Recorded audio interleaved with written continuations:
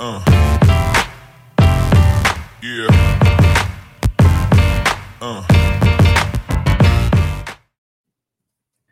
Hello, everyone, and welcome to the Season 3 premiere of Press Coverage.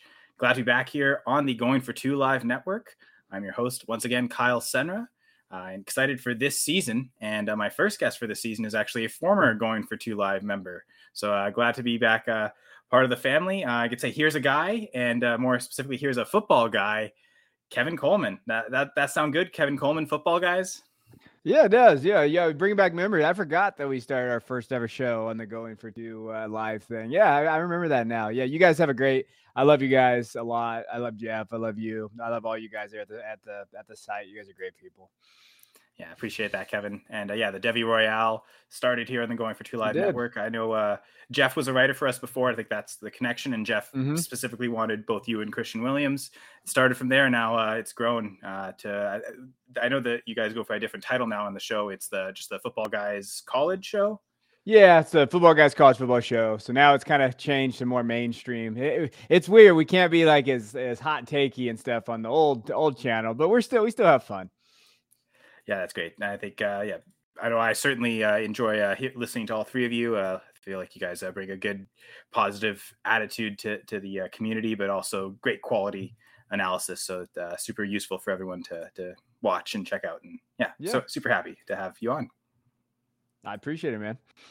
But I guess, so couple of, if anyone's watched in previous seasons, I've got a kind of a list of sort of standard questions, and for this season there'll be a bit of a twist, and I guess I'll kind of reveal it as we go along. But some specific questions for the guest list this year. But as always, we want to start from the starting. So what were your first sports memories?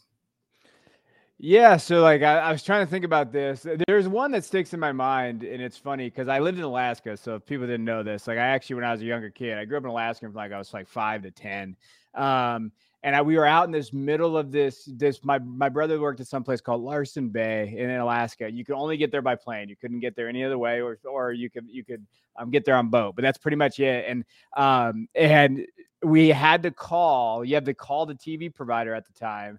And because we wanted to watch Utah versus Chicago game 6. And at the time, it was like some movie. I think it was like Gone with the Wind.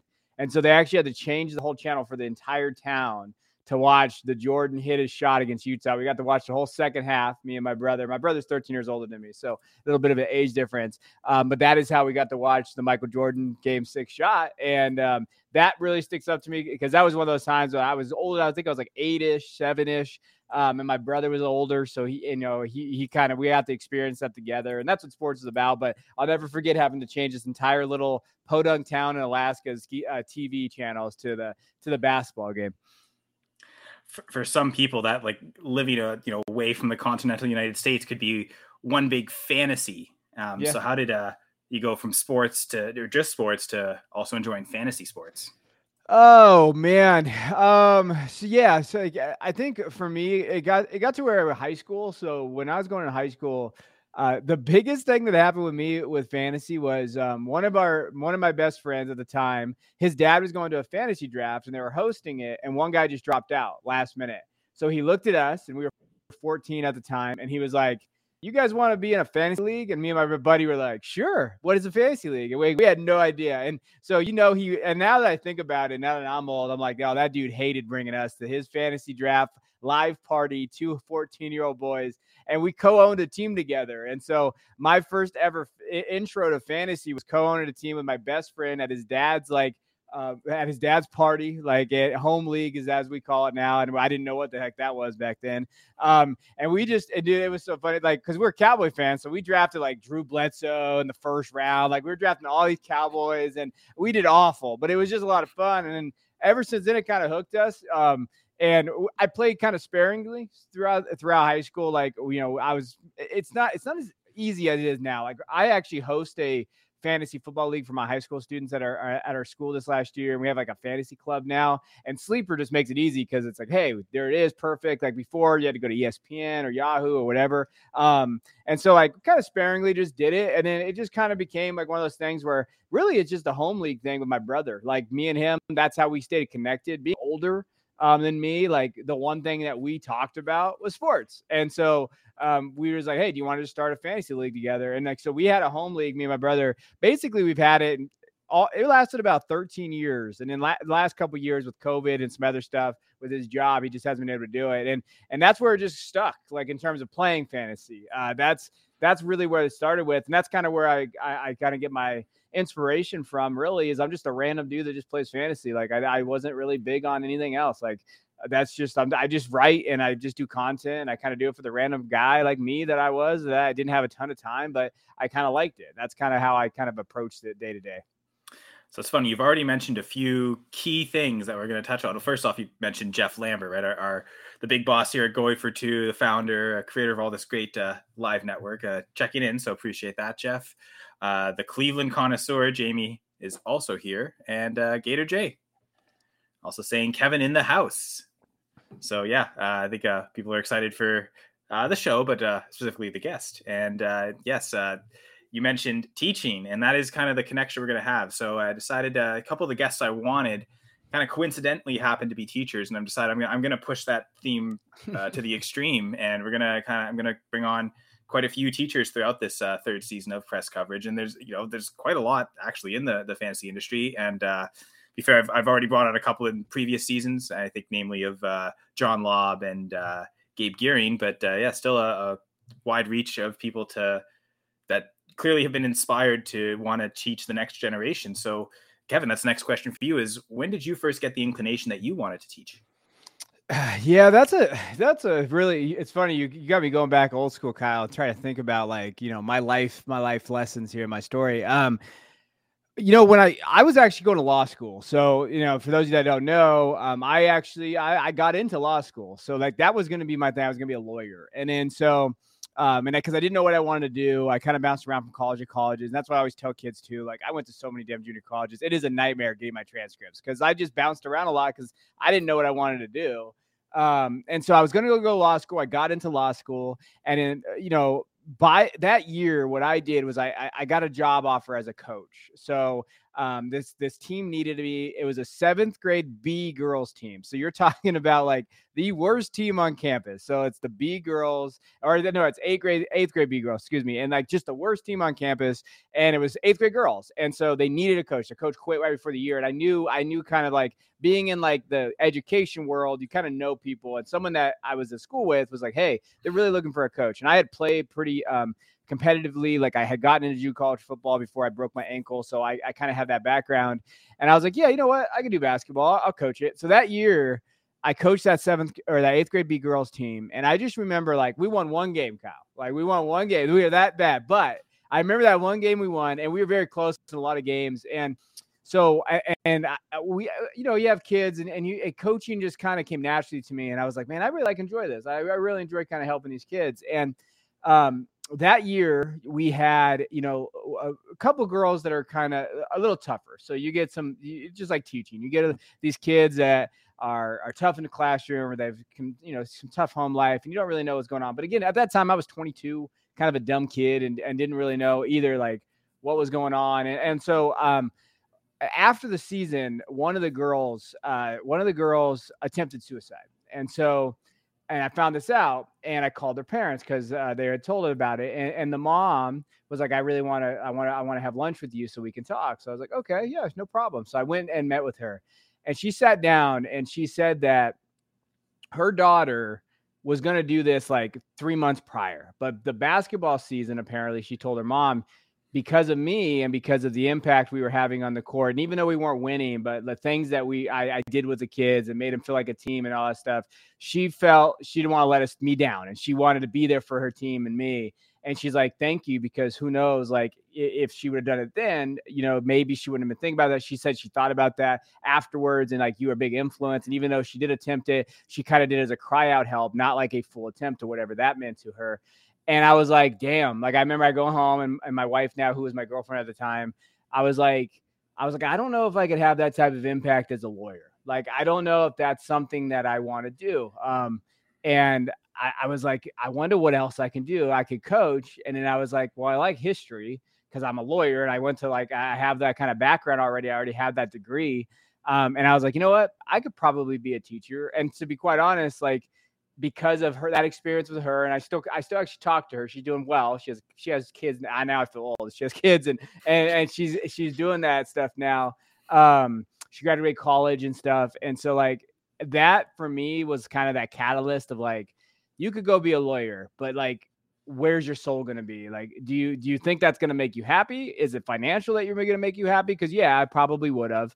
But just having that impact with her, I know there's a long answer. I'm sorry, but just that impact with her and what she did and that team really kind of launched me into it. And it's been ever since then, you know, it's been a struggle the last couple of years, but I always go back to those times that I've had that impact, and I've had it multiple times throughout the last 10 years. But overall, just it's definitely been a wild ride. Well, first off, no need to apologize for long answers. That's what we're trying to gain out of this, is these deep, detailed answers. But truthfully, like the importance of influences in our lives, like it speaks to it as a great example. So I guess my next question is, when did you start teaching? But I guess that's kind of answering it a little bit. But I guess I'll ask, do you remember the first class you taught, for instance? Yeah, so my teaching experience is a little different than most. Like, so I got into a program. So because I got into law school, I had applied for the teaching credential program, and they were starting a new program at that school, the same school I was going to law school. And they're like, "Hey, we think you're a perfect candidate for this based on your background."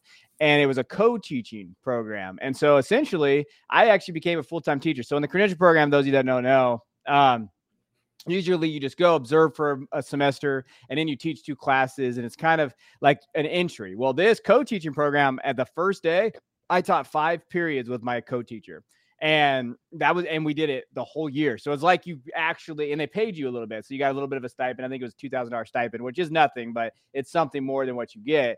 And so like that first year, man, I taught 5 periods. I taught 4 periods of geography, a period of ELD, which is super great. So it's English language learners. Essentially, we taught Hmong kids English. So for like basically generation kids coming in not knowing any English. That was a really rewarding class. Like my co-teacher did more of that, but I was able to kind of observe her, and that helped. And then that year, I also coached.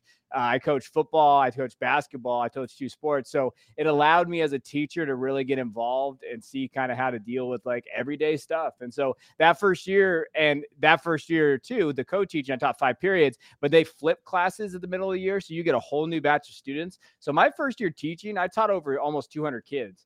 And most don't have that experience. So when I rolled into my first year as like a real teacher, or however you want to call it, like I was ready to go, because I've already really taught 2 years basically under my co-teacher. And I taught world history. So I taught world history and AP Euro. And that's kind of where I've kind of been at. I've been teaching that and AP Psych since then. I think, well, I've used the term, like, you know, how do you call it? A 12-team super flex PPR league. It's not standard, but I always like the term conventional. So we'll call it, as a first year, as a conventional teacher, which is lucky you got your subject. Like you wanted to teach history, and you were able to get it right off the go. And it sounds like you've had it ever since. So kudos to that. Yeah, it's been good. Like, and the cool thing about me, I'm the department head now. So like I've been able to kind of create things. We created Avid for the first time in our school, which is first generation college kids. So you get them ready to get to college. You go take them on field trips. We took them to a Fresno State game this last year, taking them doing those things. So like now that I'm in that position, I'm able to kind of help out in other ways. It's not just teaching about, world history and that kind of stuff. Now it's like, okay, hey, this Avid course is really good for kids to be first generation college kids. And I'm a first generation college kid. No one else in my family had gone to college or even graduated from it. So it's something that like, I really, it's a passion to me to get those kids to be like, hey, you can do it too. Like, hey, yeah, I grew up without a dad. I was, single income. My mom worked 2 jobs. Like, I get it. And then from that perspective too, like I tell the kids all the time, like, you can't bullshit a bullshitter in the classroom. Like, I was that kid. I was that guy. Like I was that kid that I was a class clown. I made the excuses, like, but I'm still here. And so like we keep that vibe pretty well together in the classroom. And so it's a lot of fun. It's just it's been a challenge.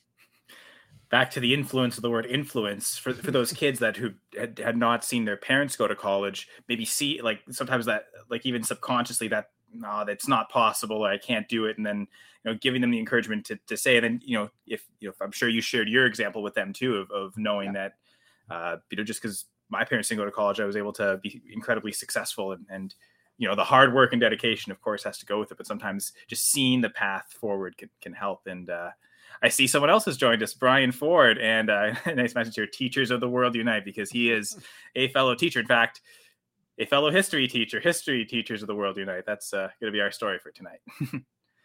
I love Brian. Yeah. Shout out Brian. Brian's a good guy. Yeah, Brian's a great guy, for sure. He's had me on the Dynasty Saturday Night 5 even just recently, so appreciate Brian for that. And he actually came on the Dynasty Gambit. My other show I co-host on the Going for Two Live Network will be on Thursday, by the way.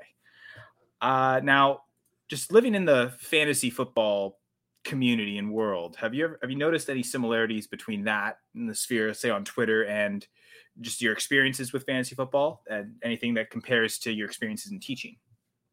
I think one thing that Joe Bryant, the owner of Football Guys, has kind of talked to me about, he says that like he feels like I do a good job of essentially teaching people things, maybe complicated things, in an easier manner, or different learning strategies almost. So like I enjoy kind of going over concepts or dynasty theory in ways that I think kids can understand and people can understand, because we all have different learning styles.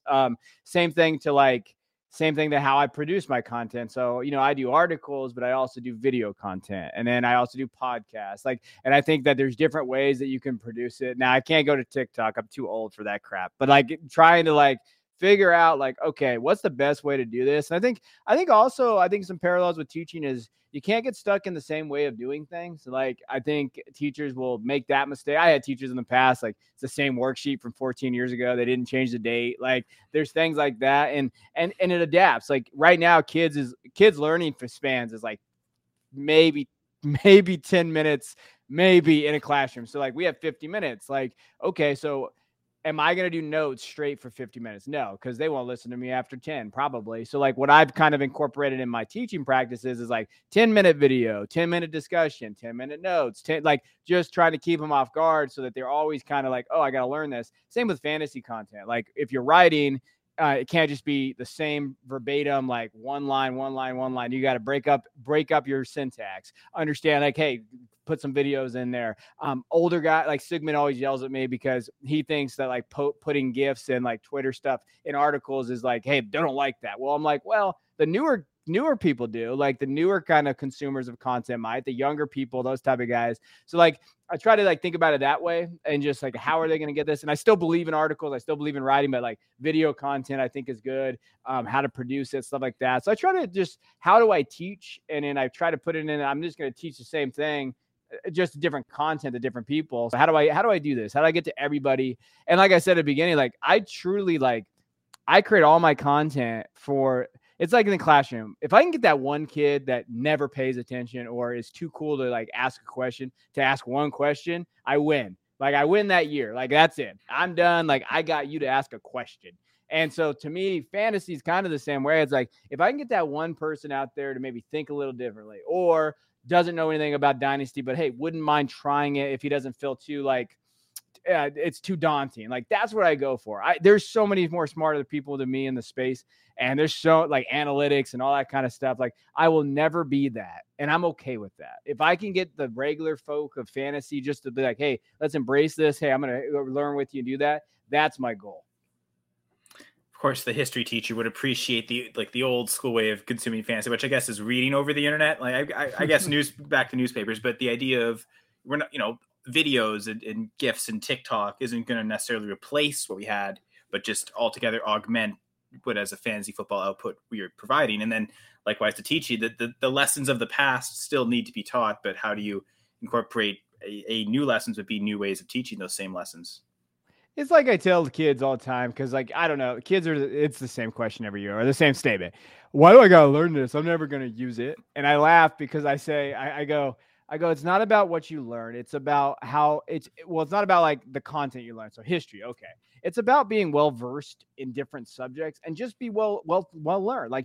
Things the most important thing in your life is learning things. And fantasy is the same way. There's always different approaches you can take. There's always different areas that you can go with fantasy that I'm sure you're the same way, Kyle.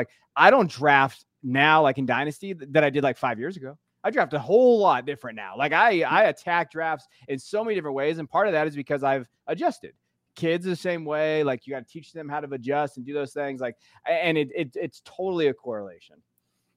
It's funny. You want questions from certain students, but that's like one question you never want. What am I going to, when am I going to learn this? How am I going to apply this? And the one answer I always give to that is, do you know everything in your life that you're going to do from the now until the moment you die? Every job you're possibly ever going to have. And then, they think, well, I guess not. So then it's, how do you know what you're not going to need? And that usually at least gets them to listen for a bit. It will. I mean, and I always tell teachers too, like if a kid asks you that question, you better have an answer. Like to me, I teach Enlightenment and AP Euro. It's my favorite subject in the world. And I'm always like, hey, your job is to know, dare to know. And I think that's something that we struggle with right now in society. Like we're not daring to know. We're daring to tell me what to know. It's like, no, that's not what we're supposed to do. Like you got to have that concept of like, I want to know things. And so I always tell them that. And I say, hey, go question things. Like you should be questioning everybody once a day. And whether or not you agree with it or not, question it and say, okay, I want to learn. Make me smarter. Like, okay, well, what do you see it this way? And even if you don't agree, it's okay. Like there's going to be concepts where we don't agree, but it's that idea of like coming together. And so that's what I try to teach in my classroom. I'm only one guy, so it sucks because I'm like, I wish I could teach everybody this. But I just try to make that difference for I have 165 kids this year in 5 classes. So if I can do that with 165 kids and I can try to like get them to do that, then I feel like I've accomplished something. Show them the positives of why they should invest their time learning this. Yeah. And I tell them all the time, like time, like I do a big time management thing in my psych class. And I'm like, hey, look at how much time you spent on your phone today. Think about like all that 11 hours or 10 hours. Like I had somebody had 8 hours of like screen time on this. I'm like, just think about if you just took 30 minutes. And it goes back to I coach. So when I used to coach before I had kids, I retired. They used to always get sick of me saying this. But I said, what is the one thing you have in common with everybody else your age? And it has nothing to do with like money or whatever. I said, it's time. How you use that time. How do you utilize it? And it's the same thing with fantasy. Like, think about this. We all know, like, you can be a great creator. You just have to utilize your time the right way. Like, don't spend hours on Twitter, spend it in creating something. Like, it's the same thing for all of us. There's nothing that makes us remarkably different. We're all pretty close to the same thing. It's just, how do we utilize your time? And like, how do you prioritize it? Actually, it's almost a good transition there. You're saying, we're all kind of similar. We can all recognize a bit of ourselves in each other. Got a question from the chat here. And of course, if anyone seeing us on Twitter perhaps and can't comment, come to the YouTube page because we can't see your comments on Twitter. And we've got Going for Two, Twitch, Facebook Live as well that you can connect with. But yeah, head over to the Going for Two or YouTube/Going for Two Live, and yeah, come in. And if you have any questions for Kevin, feel free to ask, like Jamie has here. Do any of your students recognize you from fantasy football content? Oh gosh, Jamie. Yes, these kids are all over me. Like these kids are like, they know I do it and they found my Twitter account. They go on my YouTube channel and like, but it's all good. They all hype me up there and they talk about it stuff. And then that's why we started the fantasy league this year. Cause they're like, we want to play in a fantasy league with you. And so we did a fantasy league together and it's been a lot of fun, but they don't even know this. Like I tricked them because the kids that were in that fantasy league, like some of them were a little tougher students. Like they didn't want to do the work, but you know what they did? They did the work because we're playing in a fantasy league together. So they're like, well, if Coleman's going to let me play in a fantasy legue with them, I better do his work and listen and learn. And like, so one thing it actually just helped them do is become better students by just playing in a damn fantasy league with me. And then freaking, I can't believe I lost. I lost the championship game because Justin Jefferson had 3 points. If you would have had 6 points, I would have won. I lost by 1.5 points, and I will never I'll never live that down ever. Shout out to Jeff Lambert, who played. Actually, wait, maybe it wasn't this one. I remember there was a league. I won a final where my opponent had Justin Jefferson. It might have been Jeff in his zombie league. So I guess I'm sorry that happened to you, Kevin, but it helped me. But yeah, my next question was going to be, have you ever incorporated fantasy football into a lesson? Obviously, that's a pretty significant one. Okay, let's do a league within the class. And I noticed that on Twitter last year when you had posted that. So you can get into some of the more specifics of that if you like. But were there any other examples throughout your teaching history of just small incorporations of fantasy into a lesson? Yeah, I talk about when we talk about economics. Sometimes I'll throw in some stuff because really dynasty can sometimes correlate a little bit to like values and stuff like that. The biggest part of me is like the biggest thing I did was started the leagues and did that kind of stuff with them and talked about it because fantasy is better. I don't know how you feel. Like, I love the home league stuff. Like, I don't mind online leagues, but I do feel like it lacks something. It lacks kind of the soul almost of like why fantasy is cool. Like, for me this last year, even last year too, like they just would come in at lunch and we just talk, right? And like have some fun about fantasy. We'd have trades and we'd be like, why would you do that? Right. Just like in your normal leagues. But like in this league, it makes it even funner because then it's also cool because we're talking about it in class, like in class, beginning class, we're joking around with each other, like, oh, Coleman, I'm going to beat you, whatever. And then these other kids are like, wait, what do you guys get to do? Like, oh, why do you do it? Oh, that's cool. And then so it just creates this, like, the biggest thing for me, like, I just finished my master's and my admin credential. So like at some point I'm going to get into like admin and principal and assistant principal. But the biggest thing that I think of when I get in that role, or even like role I'm at now, it's about culture and how you build a positive culture in your class. And I think that word has become negative in education because they say, well, have you developed a relationship with your students? And if you haven't, like, that's not the case all the time. Like sometimes some students, you just don't vibe. But if you can create that culture of like, hey, we're in this together. I'm going to see you every day for 185 days. You might as well get used to my ugly face. Like we're going to, we're going to do things sometimes like in fantasy too. Like some things are not going to work out. You're going to have kind of those tough ones. You're going to lose. You're going to do these things. Like that's okay because we're going to kind of bounce back. And I try to relate it as much as I can to those kids and give them that, because one unifying factor I will say, especially for boys that struggle, is sports is kind of that great equalizer between like teachers and all that. And like, like just knowing people about sports, I'll never forget this kid. And he's still one of my favorite students I've ever taught. His name was Armando. And he, as a sophomore, he was one of the tougher sophomores I've ever had. But for me and him, we vibed together because he was a Niner fan. I was a Cowboy fan, but we just talked crap to each other. Like we would just say, hey, Niner, like I would talk about the Niners. And we developed such a good relationship that this kid had a B in my class when he wasn't passing anybody else's. And like, then he got sent to a continuation school. And I said, hey, you got to come back because your senior year. So if he does well enough at that continuation school, he'll come back and graduate. I said, you're going to come back and you're going to come see me and we can continue these arguments when you come back. And I will never forget it, guy. He came back his senior year that January, and he was just, and I remember seeing him on campus. He just yelled my name. He's like, Coleman. And I saw him and we gave you a hug. And it was one of those things where he came back because he just wanted, I think it was one of the years Cowboys sucked, which, is not a huge outlier, but they were really bad. And the first thing he said to me when he came back, he's like, man, your Cowboys are bad. And now we still talk. Like he's on my Instagram. We still talk about that after he graduated.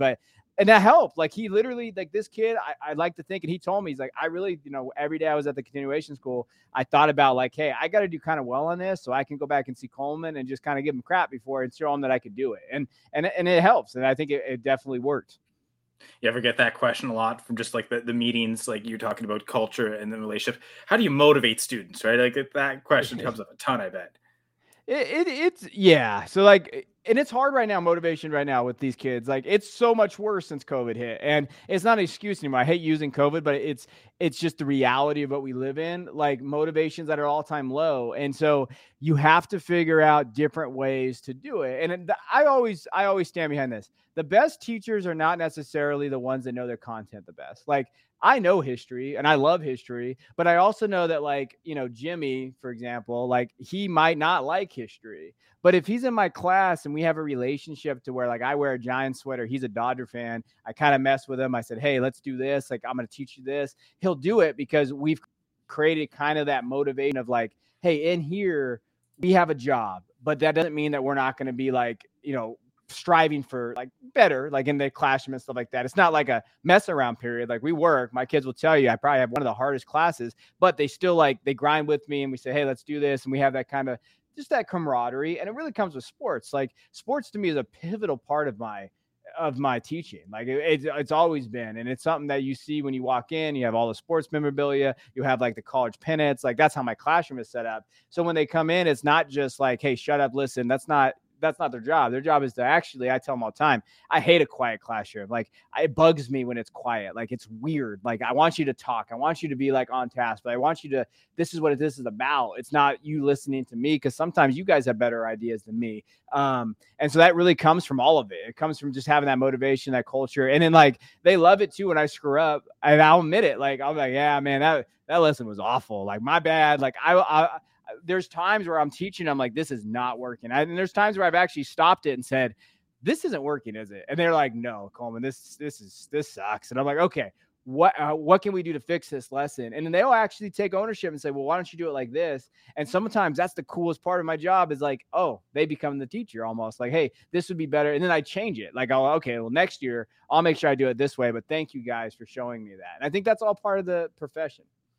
It's the balance between giving them the options and the choice to kind of help, it's a classroom shouldn't be a dictatorship.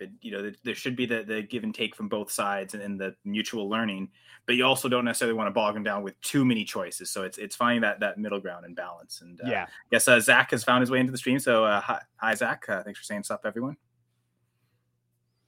And I guess a message from Brian here.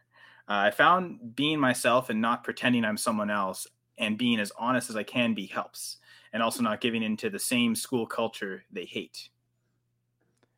I always go back to the quote from Guardians of the Galaxy, Rocket, because he's my favorite character. He's like, there ain't nothing but me. Like, there ain't nothing but me. Like, this is who I am. And to Brian's point, like, yeah, this is who I am. And I'm not perfect. There's some kids that we just won't vibe because of the way I teach, but it's okay. Like, we still respect each other.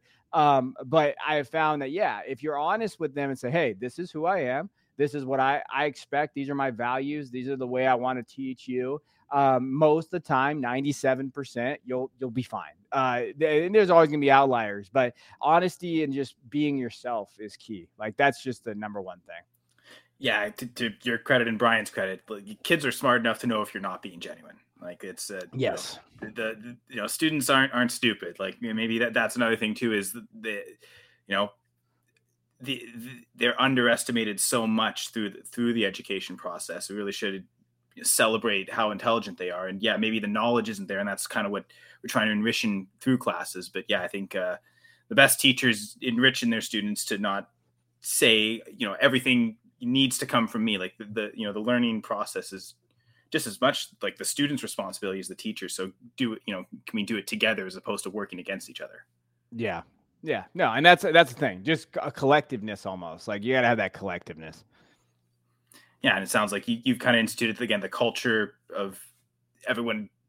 There's no one lower than the other. Like, the culture of everyone, we're all equals. We can all coexist together and help each other. Mm-hmm. Seems like you've put an emphasis on that, and I'm sure your students have noticed that you've put the emphasis on that.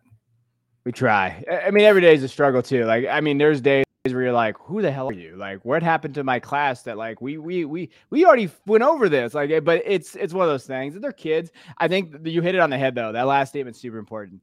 They know if you're faking it. Like, they know if you're not genuine. Like, and I will honestly say, every one of my students, whether they like me or not, they know I'm me. Like, this is who I am. And, oh, that's Coleman. It's me. It's just, I am a Portuguese guy who has a temper sometimes. I get it from my mother and my grandma. They were super Portuguese, and you know how Portuguese people can get when they get tempers. And I definitely, but I tell them, like, hey, that's me. I'm sorry. Like, let's move on. Let's go. And like, I don't make excuses for my behavior. I just say, hey, that's me. That's who I am. Let me move forward. I'm sorry. It's okay to do those things. Like, it's okay to make mistakes. That's the biggest thing I tell them too.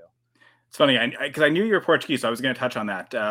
Is it like so obviously your maternal side of the family is Portuguese. Is your paternal side as well, or no? They're Irish. So I have Irish and Portuguese, and I'm a mutt for sure. I got a bunch of different areas in there. But my grandpa on my mom's side, so her dad was full Portuguese, and then my grandma was half. And then my mom and so forth. But like, they are very into that culture still. But my grandma was like she was in it. So you're thinking of that. But then on the other side, I got Irish. I got all kinds of stuff in me. Well, yeah. So I'm also half Portuguese, but it's the opposite on my paternal side. But it's even closer. My dad was actually born in Portugal, so I'm first generation on my father's side, first generation Canadian, and then my mom. That side of the family is interesting because I don't know if you know. I guess you know history enough. You know Quebec and Ontario, and like the the French language in importance in Canada. My grandfather's a francophone from Ontario, the Toronto area, and my grandmother's an anglophone from Quebec. So, okay. I'm weird, and that's part of where that comes from. I'm just generally weird anyway, but yeah. So, Before we get too weird, though, I do want to drop this ad, our sponsor. I'll say the word sponsor as many times to help Dan. I know he loves saying our sponsor, Underdog. And if you use the promo code GF2, like on the hat, like on the shirt, capital G, capital F, digit number 2. Use that promo code when joining Underdog, and you can get a deposit match up to $100. So if you put in $100, they will double that for you on deposit. But you have to use the promo code GF2. So sign up for Underdog today. Kevin was referencing basketball playoffs earlier. We're not quite there yet, but still tons of basketball regular season games, hockey regular season games.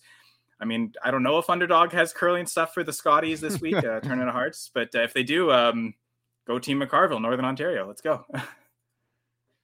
But I guess back to that, Portuguese question. So you mentioned your grandmother was half Portuguese. So Yes. She was born in America. Where do you know kind of around where in Portugal your great grandmother was? Azores. So she was born in the Azores in somewhere for the Azores, and in like they weren't 100% sure. It's one of those things where you know how the history gets passed down, and it's kind of shaky. But the Azores is where they're from. I can't wait. I think me and my wife are going to the Azores in a couple years. I think we're going to plan it, so I'm excited to go back. And for those who don't know, could you explain the Azores and how it relates to Portugal? Yeah, so the Azores is it's basically a bunch of little volcanic islands in the macro area, like in the Atlantic. And so it's essentially it's one of those little areas outside of Portugal and its own islands. It's kind of has its own little culture too. And it's beautiful. Like if you're looking at the Azores, you're talking about basically 9 islands out there. It's a beautiful area, different little bit of a culture. And I think it's the best place to visit. Well, I've been told. I've only been to a couple places. I haven't been to the Azores yet, but they always talk to me about the Azores being kind of that area of it's kind of like a bucket list item. If you're going to go there, you go there. Maybe Santa Maria, those other places. And yeah, that to just for the geographical reference, that's more southwest corner of Portugal into the Atlantic, and maybe do any of them enter the Mediterranean technically? I think so. I believe they do. I shouldn't. I taught geography. See, I thought so too, but I wasn't sure either. So put me on a spot. Well, both of us need to research it a little better, I guess. Well, yeah, and my family is more from the north. That's why I'm really not familiar with that side. I actually went and visited when my grandparents still owned a farm in northern Portugal, and it's pretty close to the Spanish border. So. But yeah, I think we've checked through all the teaching questions and the bonus Portuguese questions. I guess this is more of a general question for you, and you can relate to someone in the teaching profession. It can relate outside of that too. But who are the biggest influences in your life? Yeah, so I put down 3 kind of big ones. For me, I had a teacher in 6th grade. His name is Mr. Woods. It's probably someone that probably actually guided me in teaching as well. He was my 6th grade teacher. He was the first teacher to really I didn't have a dad growing up. So, and up until that point, elementary school doesn't have a lot of male teachers. He's actually my first kind of male teacher of actually, yeah, thinking about it. Yeah, he's probably my first male teacher I had in any type of schooling. And so he kind of was that first, I wouldn't say father figure, but he definitely was someone that looked out for me a little bit. And we just connected. And he was actually one of the first people to be like, can you see the board? And I'm like, no, I can't see the board, because I was in the back and I'd have to ask but yeah, I didn't have good. I didn't know I needed glasses. And so we grew up super poor. Like I said, me and my mom, and it wasn't her fault. It was just, eye doctors are expensive with no insurance. And it was one of those things where you just don't do it. And so he was the first person to say, hey, I think you need glasses. And he talked to my mom and we talked about it. And without him, I could have gone a couple more years, and people thought I had a learning disability, and it wasn't that. I just couldn't see the board. I actually tested high, and they always didn't understand why I wasn't doing well in school. And it was because I couldn't see. And Mr. Woods he found that out. He's like, oh yeah, you have some problem. You have eyesight problem. Oh yeah, I need glasses. So, so he, to me, was kind of that first father figure. My mom, number one to me as a single mom, she did really everything for me in terms of raising me, 2 jobs, was at every game. So I played 4 sports in high school. I played golf, baseball, basketball, and football. And she never missed one game, even though she worked 2 jobs. That woman was at every game in the same spot. I'd see her. She worked graveyard, so she'd literally come watch me play and then drive to her job to do that. And so she was a big influence on me. And then from a professional standpoint, I would say Joe Bryant from Football Guys. He, especially in this space, he hired me about almost a year ago. And ever since then, to me, Joe has been Joe. If you never met Joe, Joe is the type of guy that you want to work for, especially in fantasy. He's just the guy that like, he gives you advice. He's willing to tell you kind of like, hey, this isn't how I would do it. He's a good dude. He's a family guy. He's a Christian. He's just everything that you're like, hey, if I was going to work in the space, I would love to work for someone like Joe Bryant. And to me, he fits that. So from a professional standpoint in this space, I wanted to make sure I mentioned Joe because of how much he means to me, just as a content creator. Yeah, absolutely. And, I've gotten influence from doing the show. I'm not the first fantasy football interview one-on-one podcast. I mean, Football Guys has Sigmund Bloom. That's probably the gold standard for that. Sam Holt had the one-on-one with Sam. Casey Kasem in her Get Real podcast, and she actually had Joe Bryant on for an episode. I recommend people check out all of Casey's episode, but certainly that one. Joe's story is quite amazing, and everything he did to create and make Football Guys what it is today, and how much he gives back and cares about the community is super apparent. Yeah, he's a special guy. Like Joe is.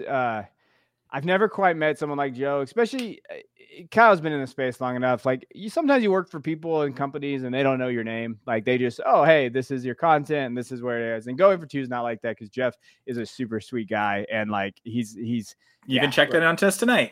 Yeah. Lambert is, I don't talk to Jeff a lot.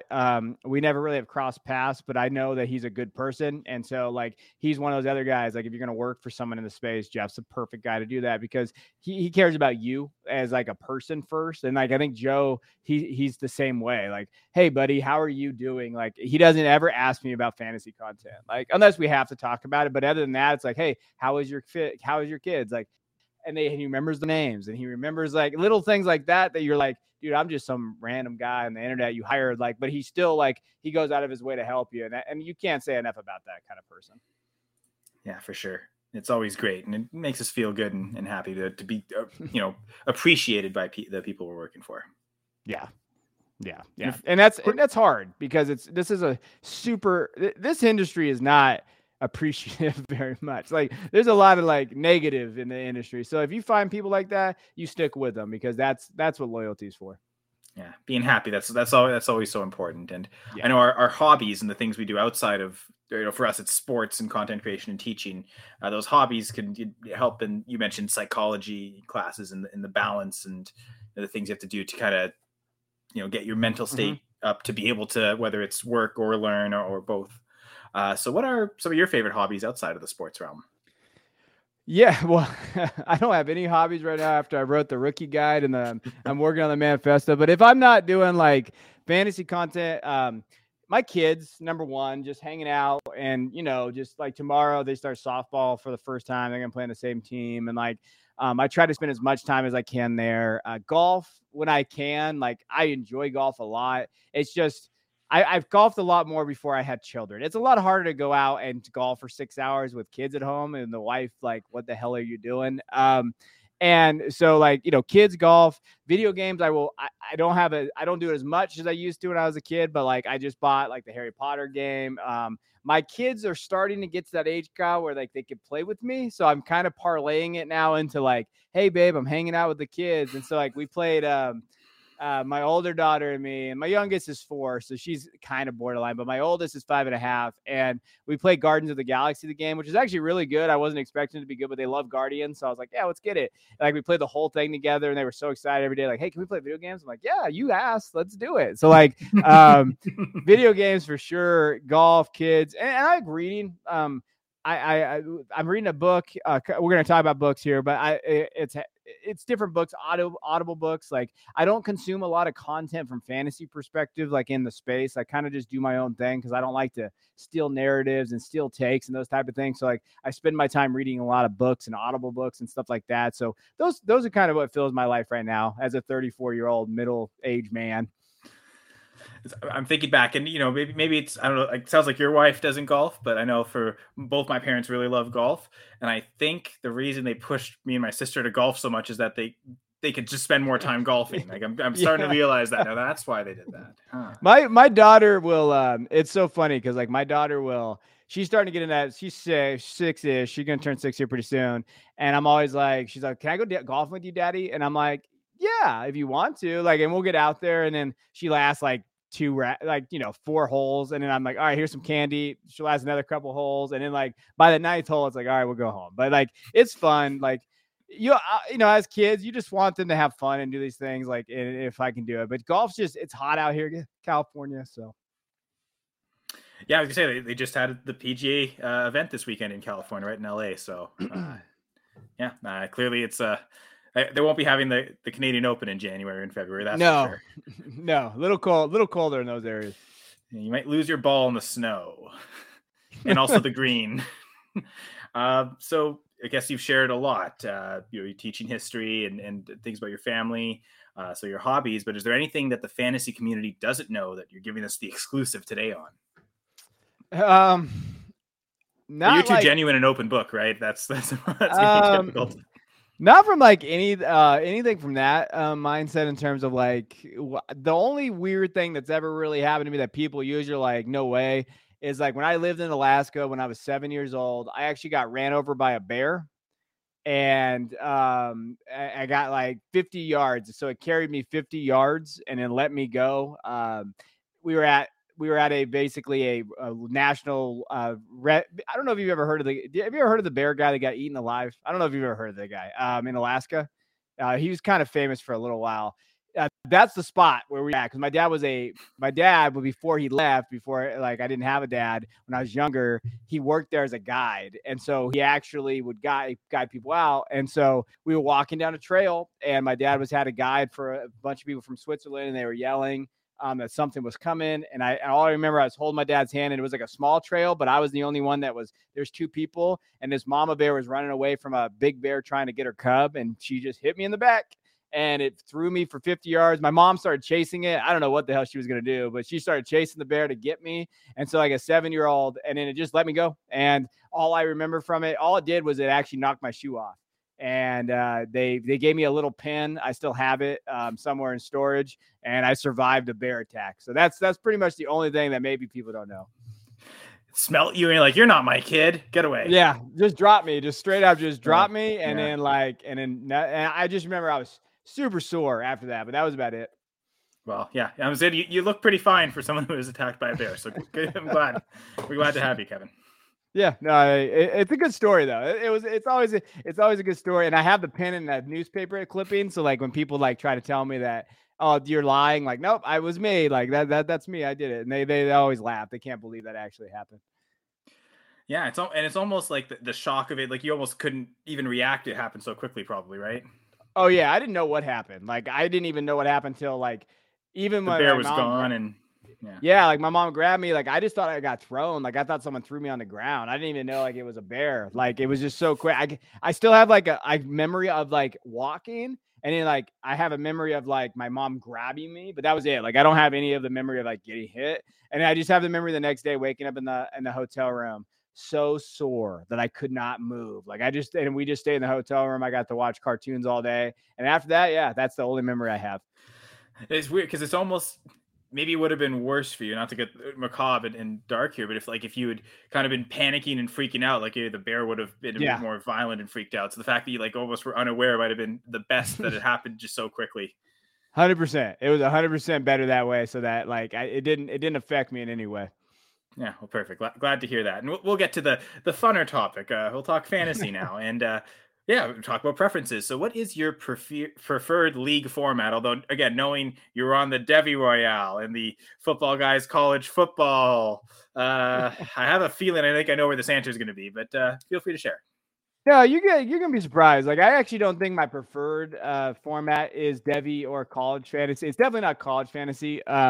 Like Campus Academy, they like to call it, or college, or whatever you want to call it there. Like, I actually don't like that as much. I don't mind. Like, I enjoy college football, but like, it's so like, there's so many players and it's so hard to kind of keep track of some guys. Like, I get why. To me, like, I like playing in those leagues, but I'm not preferred. My preferred actually league format is a 16 team Superflex, 4-point passing touchdown, tight end premium. So 1.5 tight end premium. So heavy tight end premium and Superflex for 16 teams, because I think that creates the coolest roster building possible, with the quarterback position being so like insane with how it's kind of built. I absolutely love that format. And I played in a league like that for 5 years. It folded this year, but it was one of the, like, my favorite leagues to play in, just because, it's so interesting. You can either go heavy tight end or you have to grab that quarterback. And because it's 4-point passing touchdowns, they're not weighted as heavy, even though in 16 team they are. Like, I love leagues that make you kind of think about roster construction and how to build a roster. And 12-team leagues, to me, it's kind of like you can kind of get away with it. Roster construction is still there, but 16-team is a lot of fun.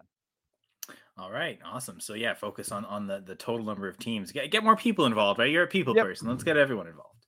Just more teams. I think more teams leads to more trades too, and more activity and stuff like that. I will say the only downfall of the 16-team league is you have a lot more turnover. And highly recommend making them pay for their the dues if they trade first, obviously, in the next year, especially in a 16-team league, because it's so hard to fill orphans in those type of leagues. Mm-hmm. Yeah, no, it's a kind of a good. That's one rule that you should have in every league, right? But that is the next question. So I don't know if you want to have that as your answer, but if you spend and I mean, I know in some leagues it might be extreme, like you spend a future fourth, you got to pay for that year, but at the very least a future first, paying that year in advance, and that way, again, helping with the orphans. If someone does have to take over, okay, well, you don't have to pay a league due this year if you don't have a pick. So if there's something else though that you'd like to add.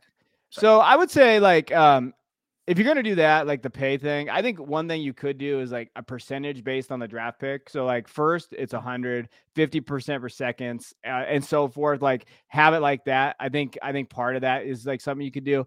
No, the rule that I think every league should have is league median scoring. So you basically will play against whoever you play against. So you and me are playing, and you score 190, I score 185. We're the two highest scorers. Why should I get a loss? Like, that's not fair. Like, I should at least get something. And so league median, what it does, it takes the median scoring from everybody in the league. And if you score higher than that, you get a win. So you'd get 2 wins. I'd get 1 and 1. And I think one thing it does is balances out those teams. And if you have a good team, you just go up against the highest one. And that's one of the worst losses ever. And some people think it's part of fantasy, which fine. If that's what you want to do, that's fine. But I really think that median scoring should be implemented in every single league out there. Because if you go to your league scoring, like points for, points against, there's probably a good chance, maybe even more so than what the points for score, but the points against, you're very likely going to see their top teams with the fewest points against and the lowest teams with the most points against, almost regardless of where the points for are distributed. So yeah, it's a good point with the median scoring. Apparently Brian, a 16-teamer gives him anxiety. So it's a little extreme for some people, but this is Kevin's episode. So Kevin, your next 4 preferences here. So all-time fantasy players at each position: QB1, RB1, wide receiver 1, and tight end 1. So we're just picking guys that we like that were QB1s, or how do you want me to answer this? Because I was kind of confused. Yeah, so usually I'd say the guest gets their way. So however you want to answer it, whatever you find easier, if it's based purely on points or just whatever you favored players, you can go either way. If you want to answer both too, that's perfectly fine. I just went straight into so this is how I did it. I just went straight into these dudes are awesome to watch the position. I loved having them on my fantasy team. So I put I'm old enough to say I put Michael Vick on my roster here. If in high school, Michael Vick at QB1, he's a cheat code. And could you imagine him now in Konami code? I would just love to watch Michael Vick present day, in the league right now. LaDainian Tomlinson was one of the greatest running backs I've ever watched play in fantasy perspective. That dude was throwing touchdown passes, catching PPR, everything there. So for me, he's running back 1.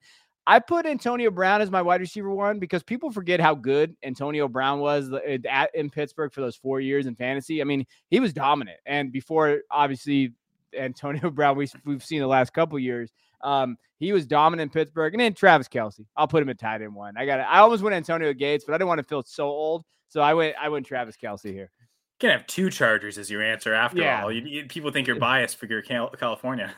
Yeah, that's fair. Like I was like, nah, I can't. I'm gonna go off the board a little bit, and I not off the board, but off there. I like Kelsey there. I think he's just dominant, man. Like when you just watch him, I could have put Gronk up there too, but just for longevity and what he was able to do. Zach's mentioning Julio, and yeah, like Julio and Antonio at that, like the mid 2010s, that they were just so dominant. I believe Antonio Brown was the number one wide receiver 3 straight years from 2014 to 2016, and I think Jerry Rice was the last person to do something like that. So it's yeah, special. I can definitely understand. My first ever fantasy championship, Antonio was my wide receiver 1, and I believe it was 2014. So, you know, he had a great 2013 if I remember, but he wasn't the wide receiver 1. So I think he was still like a 3rd round pick, and you know, when your 3rd round pick ends up being the wide receiver 1 overall, I guess people saw that maybe with Cooper Kupp in 2021. But yeah, that could be quite the way to elevate your team. So yeah, I love the Antonio Brown pick as much as we may not love his antics at the end of his career.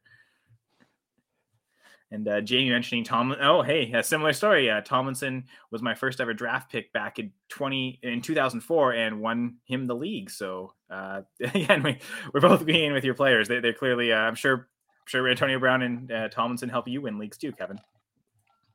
Yeah, Tomlinson helped me win a few. I had Thomas a lot, and I love watching him. Antonio as well. One of my first leagues in that home league I was talking about earlier with my brother, I won a league with Antonio Brown. I'll never forget that team. That team was stacked. I only lost one game that year. You know how you remember those, like those fun leagues that you play? You're like, oh, yeah, I whooped all your guys' butts. I had Antonio Brown on that roster. I was going to say the zombie league this year, I went 11-1 before the playoffs. And then there's like a bit of like almost like everyone made the first round of the playoffs, but 2 teams were eliminated every week. And then the real playoffs started after. And yeah, I obviously didn't get eliminated, and then won all my playoff games and went 11-1 in the regular season. So that's probably the closest I've come to a perfect season. No, not probably. Yeah. It definitely is. So thanks, Jeff, again for organizing the zombie leagues. I like winning. But yes, high five for us winners, and we're going to get to our high five section. So top 5 categories. You're a top 5 in 5 different categories. And well, you already referenced books, so I know that was second on the list, but did you want to get to that first? Because you mentioned talking about the books. I don't know if you want to pull an audible. And yeah, we can go to books. I try to be all over the place a little bit in terms of this, but like my books like that I've kind of read recently, this is one of my favorite books I've read probably in the last 5-10 years. I Came as a Shadow, and it's a John Thompson autobiography. He used to be the college coach to Georgetown. It's a fantastic book. It talks about life, coaching. It talks about like Allen Iverson when he coached him, Patrick Ewing, how he did it. And it also goes to kind of the racial struggles that he faced going to like a private school, Big East basketball, Boeheim. Like if you're a basketball fan, and if you're just like a fan of like college basketball in general or a coach, like I Came as a Shadow is a book that I can't recommend enough for everybody out there. Then another book, I'm gonna go through my 5. Happiness Hypothesis is something I'm reading with my class. So we have a book club for extra credit for my AP Psych class, and it talks about like how to be happy. And so it kind of breaks down like what kids should do and how adults should do it. So it's called The Happiness Hypothesis. Third one is a football book. It's Better to Be Feared, The New England Patriots Dynasty and the Pursuit of Greatness. And I also read the Belichick book, so I just combined them.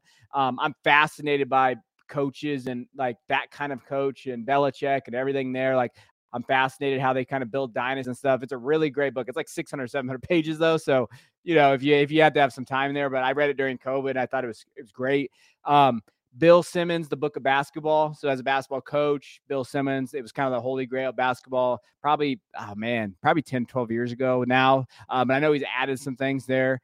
And then Shoe Dog. And I don't know if you know it this way. It's a memoir of the creator of Nike. So Phil Knight, and it goes through kind of how Nike got started. They turned it into a book or a movie. The movie's coming out. If you watched the Super Bowl, you saw the previews for it. But Shoe Dog is a great book. Is that why you wore the sweater with the Nike swoosh on it? Just to reference that further? Just because I'm cold. It's cold in my house. It's just, you know. It's funny. The guy in California is wearing the sweater. The dude in Canada is wearing a t-shirt. I do have the heat on, to be fair, but yeah.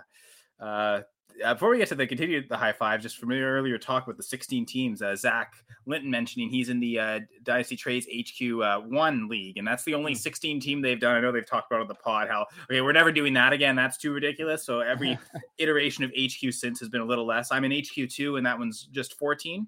but still the 14 team Superflex, I can tell like that scarcity gets pushed higher than your average league. So I imagine it's 16 teams. It's even more to the extreme.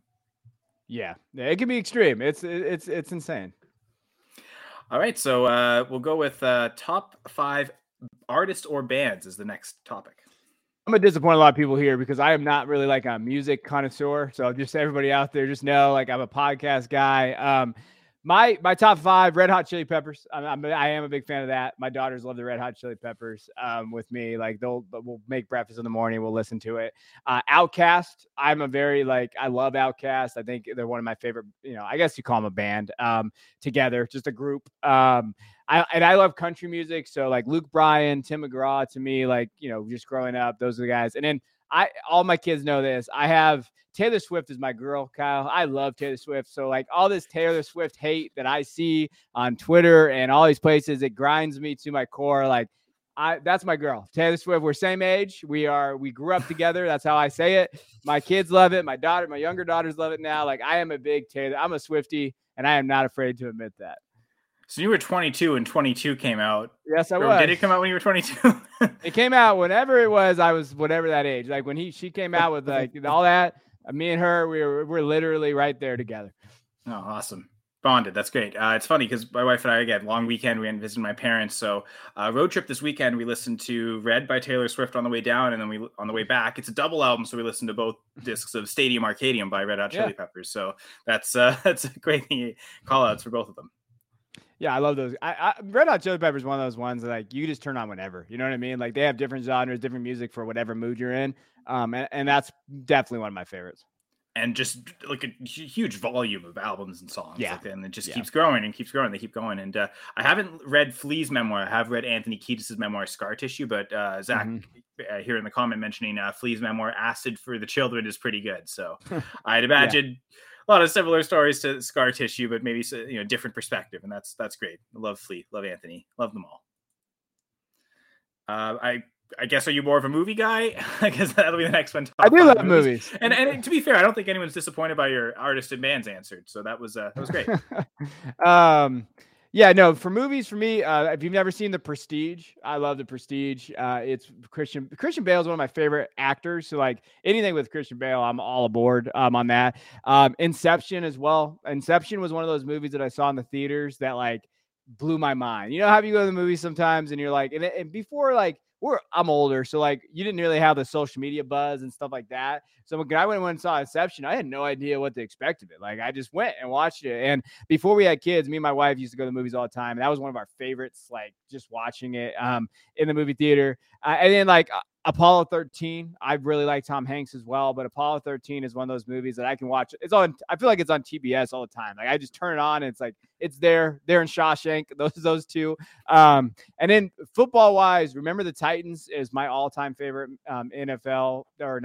just football movie. And then Friday Night Lights. I love Friday Night Lights, the movie. I love the TV show too, but the movie. Those are probably my top 5. There's so many. I'm a movie guy. Like me and my wife. There was times where we'd go sneak into movie theaters, watch like 5 in a day. Like that's before kids. Now the kids are here. I don't get to do as much, but those things are great. And in Top Gun, the new one, Maverick, the Top Gun 2, I thought that was a fantastic movie. That could easily be in here too. Awesome. Yeah. And it's funny, we're ending with sports. And I guess the next, because if you're going to watch sports for a 3-hour game, you're going to want to eat. You need sustenance. So what are your top 5 game day foods?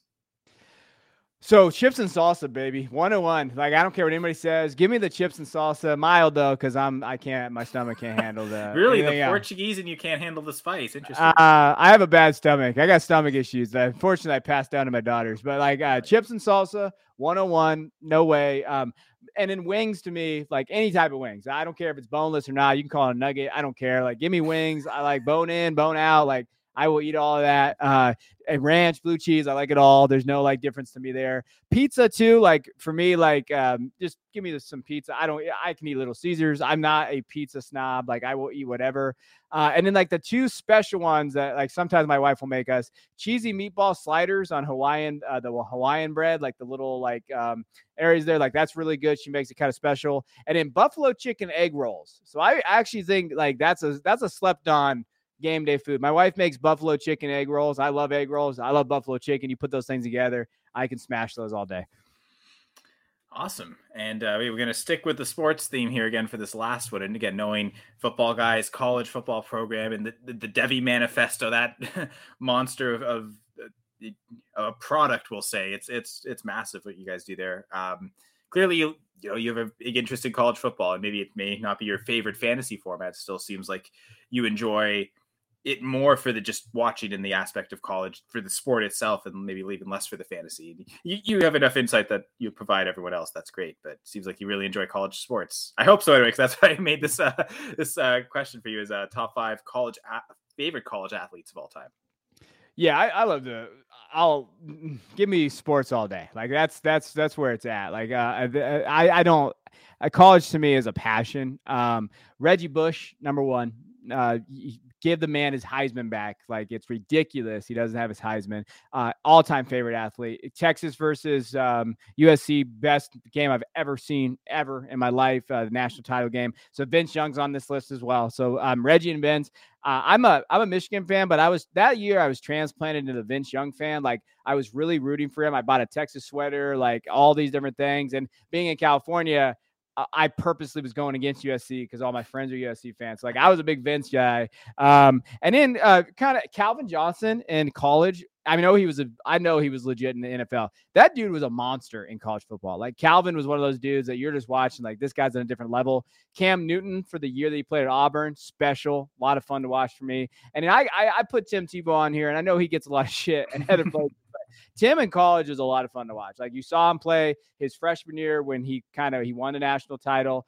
He's back up. They kind of use him in special packages like the Wildcat. Then his junior year, obviously he won it. But like, he was just a special player, kind of that leader guy. And I loved watching Tim Tebow play in college. I just looked up Calvin Johnson's college stats real quick, just because I was curious. His senior season is nuts at Georgia Tech. 76 catches for 1,202 yards and 15 touchdowns. Mm-hmm. Yeah, he was Calvin was one of those guys when you were watching, and he didn't play with very good quarterbacks. So I'm trying to just like in the NFL. I'm trying to think of what was the guy's name. Now it's gonna piss me off. But there's a quarterback who I used to always laugh about because literally he would just throw it up to Calvin, and like that was like their one play, and he never left. Like he was in. No, because I remember he was awful in the CFL. I remember him playing in the CFL. He just sucked. So every quarterback at Georgia Tech, there was no chance he was even going to the NFL. But it looks like that's who his quarterback was on his senior season, I think. Or no, never mind. I'm looking at the wrong thing. It's his senior year. Whoever Troy Smith went to Ohio State. You can hold that over Jeff. Reggie Ball, that's who it is. So I just looked it up. Reggie Ball was the worst college quarterback I've ever seen. And that dude, Calvin, made him look pretty good. So like, that's all you need to know about Calvin Johnson. All right. Yeah. I never heard of Reggie Ball. Yeah. I think a lot of people haven't heard of Troy Smith, he's a Heisman winner, and he can't even, clearly never even had a chance at the NFL. Couldn't even really make it that well in the CFL. But I remember watching him in the CFL, it was not very good. But that is not who we're talking about at all. We're talking about the good college athletes like Calvin Johnson, apparently, who, great college career. But thanks for all that insight, Kevin. It's I thought this was a perfect way to kick off the third season here of Press Coverage. So appreciate you very much for coming on. Yeah, man, I appreciate you for having me. Jamie wants to know the cheesy meatball slider recipe. So I guess, Jamie, the one thing you could do is maybe DM Kevin on Twitter at DuBois_22, and that's where everyone else can reach Kevin. But if you feel free to let us know about all of the great work you're doing, Kevin. Yeah, if you are in the Dynasty, the thing I want to plug is the rookie guide that we did. So it's a 1.0 version, 120 player profiles already. And it's legitimate. It's something that we worked on for 6 weeks, a lot of time, effort, and blood and sweat went in that thing. And then if you like Devy or college football, we do have a Patreon. It's only $3 a month. We do all kinds of different content on there, weekly only podcast, rankings for Devy and Dynasty. And we create something called the Manifesto. And last year we did it, and this year it's going to be released in about, I would say, I don't know, like about a week-ish once we get through the final edits. And essentially we go through every Power 5 conference. We do a depth chart. We do player breakdowns. We do rankings. We do mock drafts, everything in this giant manifesto, kind of like that. And it's the first edition, which is going to be released in the next 2 weeks, going to have 250 pages of content. So that's $3 a month. So I would go check it out if you enjoy that stuff. If not, no worries. But if you're in the Dynasty, the rookie guide is something that you should definitely take a look at. Yeah, absolutely. Thank you again. Thank you so much, Kevin. Devi Royale started here and Going for Two Live, and again, seeing you guys grow and be part of Football Guys is just truly, I appreciate the humble beginnings you had here on our network, but also the success you guys have had. It's well deserved, and all three of you are great. You Christian, and Jeff, and for anyone who remembers, did have Christian on last season, so I'd also encourage people to go back in the Going for Two Live archives on YouTube and check that out. I think that would have been May or June of last year. So the archives go back quite far. You'll definitely be able to find that. Yes, on behalf of Kevin, I'm Kyle Senra on Twitter at Senra Says. I guess before going out, we'll plug the sponsors one last time. Use the promo code GF2 on Underdog if you want to get that deposit match up to $100. I know Dan the B-League says, Ryan, Sear Foss, a bunch of Going for Two people are doing best ball drafts recently if you've seen them on Twitter. So if you haven't yet joined Underdog, now's your great chance, and use the promo code GF2 and they'll double whatever deposit you put in up to $100. But yes, Kevin, any final thoughts before we head out of here? Oh, man, just want to say thank you, and I appreciate you having me on. And again, really appreciate you, Kevin. Really appreciate everyone in the chat tonight. Jamie, Zach, Brian, Gator, and Jeff. Of course, Jeff, thanks for everything. Going for Two. If you want the hat and the shirt, by the way, goingfor2.com/store or ViridianGlobal.com. Same thing. That Viridian is our official merchandiser for Going for Two. So if you want to look like me, not so much the face and stuff, but the gear, you can definitely do that. And check everything out on goingfor2.com when it comes to rankings. I know we've got our rookie rankings out, both for Superflex and 1QB, as well as our dynasty rankings. The redraft, pre-draft rankings will come later on, of course, and weekly rankings through the season. And great shows every day of the week, basically, on the Going for Two Live network. I know tomorrow night, Speak on It. Wednesday night, Jeff will, of course, be on with the flagship Armchair Show, as he always is. Thursday night, this week, we do the Dynasty Gambit. Brian, the Dynasty Saturday Night 5. Hint, hint, it's on Saturday. Saturday nights, usually. So definitely great Dynasty content there. And next Monday, press coverage won't be back. Gladys and we're going to alternate every Monday. So next Monday will be the 2-point conversion. Gladys and Jay will be back at that, like they were last week. So my next episode of press coverage will be March 6th, 2 weeks from now. And guest will be from the Dynasty Dads, Matt. I'll say his name this way because it's fun to say, Renshaw. Love Matt. Just a little hint talking about, again, your humble beginnings, Kevin, here on the Going for Two Live network. First gig I ever had in the fantasy community was writing with the Dynasty Dads. So appreciate Matt for that. And again, your beginnings here on Going for Two and my beginnings there kind of made it, okay, these are the first two guests I'd like to bring on this season. And both happen to be teachers. So again, we're going to push that a little further and I guess teach you all about teachers, I suppose. Yeah, no. Oh, yeah. Oh man. Yeah. You're having Renshaw on? Yeah, it'll be on in 2 weeks. Renshaw is my favorite, so give Renshaw a shout out. That's my guy. I love Renshaw. Yeah, he's great. Can't wait to have that conversation. As much as I've wrote for them before, I don't think he and I have ever podcasted, so that'll be a fun experience. I've obviously followed him on Twitter for a long time and love listening to them on the podcast. But should be great in 2 weeks from now. But I thought this episode was great. So again, thank you, Kevin. Again, I'm Kyle Senra, and this was the third season premiere of Press Coverage. Bye for now.